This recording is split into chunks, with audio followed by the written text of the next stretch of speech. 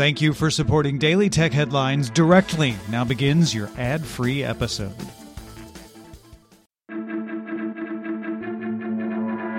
These are the Daily Tech Headlines for Thursday, November 21st, 2019. I'm Rich Straffolino.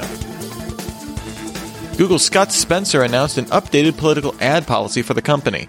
The search giant will limit election ad audience targeting to the general categories of age, gender, and general location down to the postal code level. Political ads can still do contextual targeting, which surfaces ads based on the content viewed.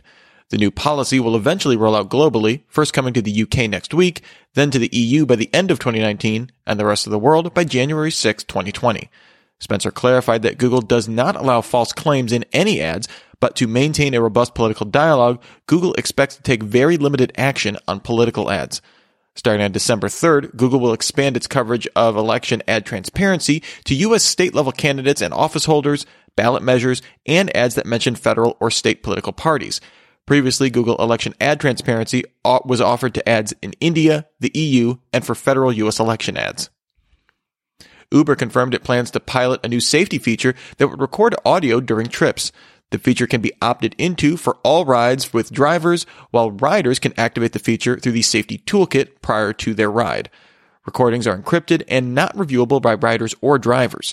Instead, they are placed in the trip history and can be submitted to Uber if either party decides to report an incident.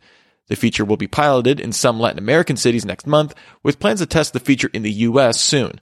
According to Uber's head of safety products, Sachin Kansal, the company will provide a blanket warning that rides may be recorded when the feature launches in a region, rather than sending notifications each time a recording is initiated.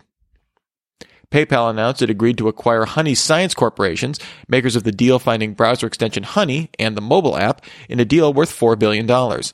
Honey currently has 17 million monthly active users. PayPal hopes to integrate Honey's product discovery, price tracking, and offers into Venmo and PayPal experiences to create an earlier foothold into a user's shopping journey, as well as offering merchant partners the ability to offer targeted and more personalized promotions to customers. PayPal notes that Honey co-founders George Ruin and Ryan Hudson will stay on board to work on product integration and scaling, and that Honey was profitable on a net income basis in 2018. Amazon announced the Dash Smart Shelf, which uses a built-in scale to automatically reorder office supplies. The Smart Shelf comes in three sizes, 7 by 7 inches, 12 by 10 inches, and 18 by 13 inches, and is designed to be placed under a single office supply stock. When the scale detects the weight falls below a set limit, it can either reorder the supply automatically or send a notification to someone in the office. The Dash Smart Shelf includes Wi-Fi and can be plugged in or run off 4 AAA batteries. Amazon is trialing the device with the select small businesses, with plans to open up general availability to all Amazon business customers next year. Apple launched a lineup of battery cases for the iPhone 11, 11 Pro, and 11 Pro Max in the same black, white, and pink colors as its predecessors, also with wireless charging support. What's new is a physical button that auto-opens the iPhone's camera app, even if the phone is locked. Steam released Remote Play Together after releasing the feature in beta back in October. The feature lets gamers play local multiplayer games across the internet on Windows, Linux, and macOS, and also now includes Android and iOS support, which was added in for the official release. A host player needs to install and start the game, with friends joining through the Steam Remote app on desktop or the Steam Chat and Steam Link apps on mobile. Google launched Google Duplex as Google Assistant for Chrome with the ability to purchase movie tickets. Users can interact with Assistant in Chrome to purchase the tickets. Searching for movie showtimes and selecting a movie in Google Search will show a list of ticket providers.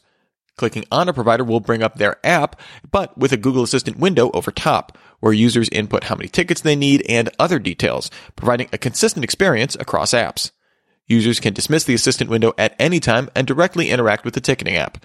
At launch, over 70 theater chains and ticketing companies are supported, including AMC, Fandango, MJR Theaters, and MovieTickets.com in the U.S. Google began rolling out updates to G Suite to add in AI features. Google Docs will add AI grammar checker and smarter spell checking, with spelling autocorrect coming soon. Google Calendar can now use Google Assistant to read out appointments, as well as create, reschedule, and delete appointments by voice.